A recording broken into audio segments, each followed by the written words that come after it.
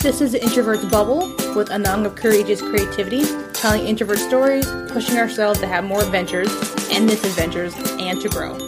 Living life how we need it. As always, rating the podcast on any of the apps you listen to is always appreciated.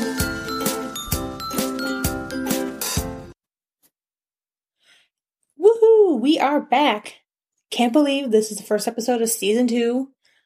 Honestly, when I first started this, I had no idea if I was going to continue it, if I was going to just try it out for like the first 10 episodes like I did, and just maybe finish one season or whatever else. But as time kind of came on, I just keep doing more and more, and I still get listens. So thank you everyone who keep listening. Anyone who comes in new, I really appreciate everyone who has helped me along with this, who even just listen or will actually just like something on Instagram for me. Just kind of one of those things you like being validated in the things you create.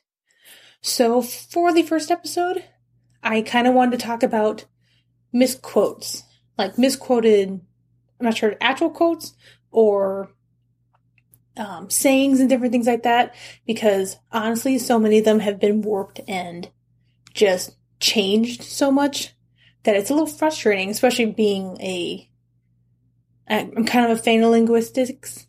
I almost went into school for it, but it was a little too much for me with everything else I was already doing, and I didn't love it that much.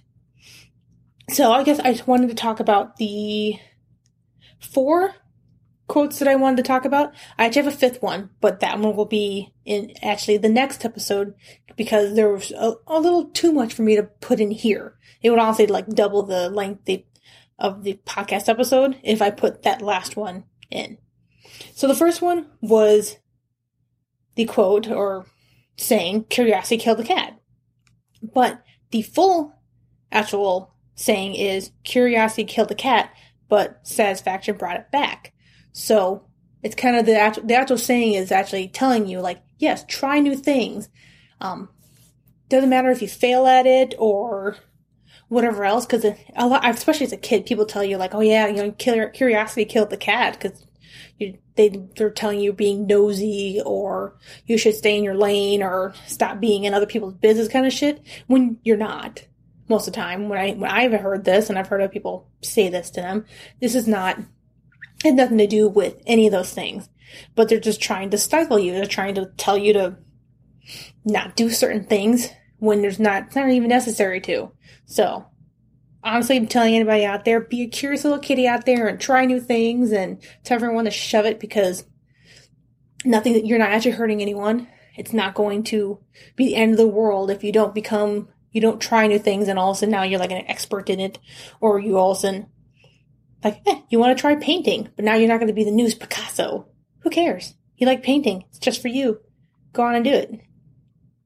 Second one is the saying, "Blood is thicker than water."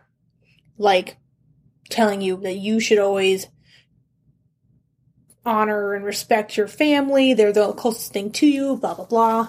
Which, for a lot of people, if they're lucky, it is.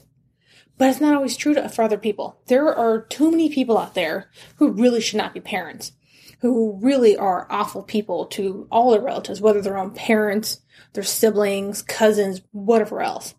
And of course, people say that blood is thicker than water because they're just telling you, well, you should just get over it because it's not actually a problem and you need to just be grateful for the family you got. But the original saying is, "Blood of the covenant is thicker than water of the womb," which it means the exact opposite. Because those who stand by you, who shed blood with you, they're your actual family. The people you choose are the ones that are going to be the most loyal and the most likely to actually be by your side and want the best for you. Well, some family members do not. If you're lucky, some of the people that you choose in your life are actually family members. And honestly, that's great when you can, but don't expect other people to believe that way. Especially because I've had someone else tell this to one friend who's had awful family life. And always telling them, well, you need to be respectful for your family. You need to forgive them. No, you don't. They're awful fucking people. No, you don't.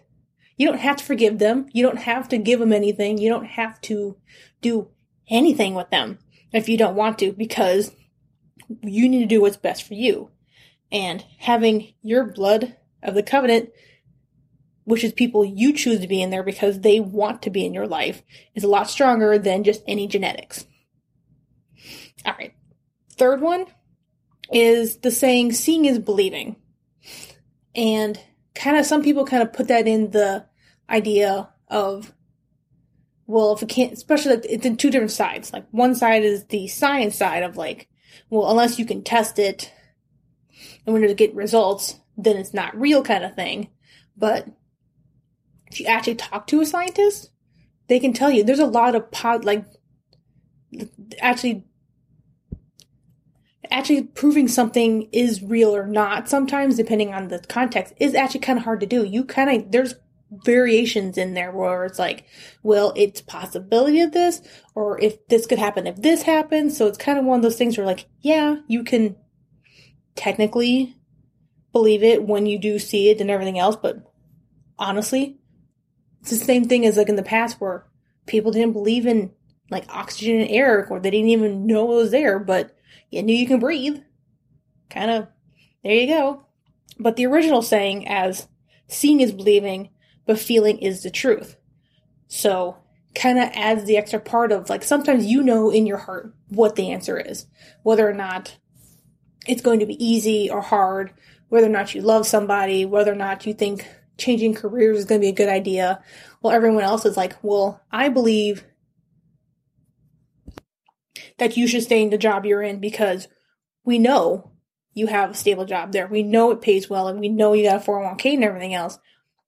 And going somewhere else is like insanity to some people. But in your heart, you know you can't stay where you are because it's eating you alive, or you're bored out of your mind, or you just feel like trying something new, which is not that hard for some people and really hard for others.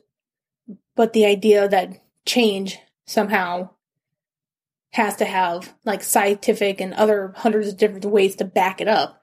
Sometimes you need to know the truth, and sometimes it's a feeling, and it doesn't need to be quantitated, or it doesn't need to be proven in any sense of like something physically there. Like you physically have the money, you physically have a car to show for all your hard work and everything else. And I guess I'll add a little bit of the introvert piece in there, is that, yeah, seeing is believing, where some people are like, well, I see you all the time out in events and talking to people. Like, you can't be an introvert. Like, that's not how it is. Like, no, I'm an introvert because I know what that is. And you see me doing stuff. So that means introverts are more varied than you think. Just because you don't see it a certain way doesn't mean it's not right that way. Like I've met some people who are extremely extroverted, but just like hate concerts. Like there's certain things that you just do or do not like because that's how you feel. That is your truth kind of thing. And it doesn't need to be like this box that so many people want to put everything in.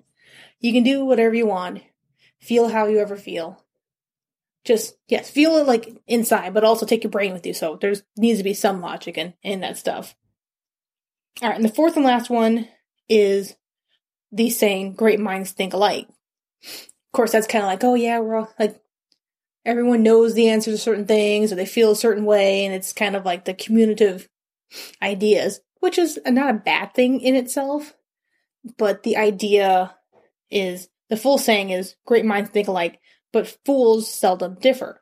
And that is a very, very big difference. It means in the saying it's very small, but the difference is very big. That, yes, you think alike. Yes, you have some of the same ideas, but you're allowed to have individual differences. And you should. The too many people are around each other are too much alike is not healthy, not safe. Second example is, I guess the best one I can think of right now is, like my friend she's part of the PTA, but there is a group of moms who all think alike and everything's got to be exact same way that they want it, and they can't possibly think of any other way to do things differently because this is how we've always done it.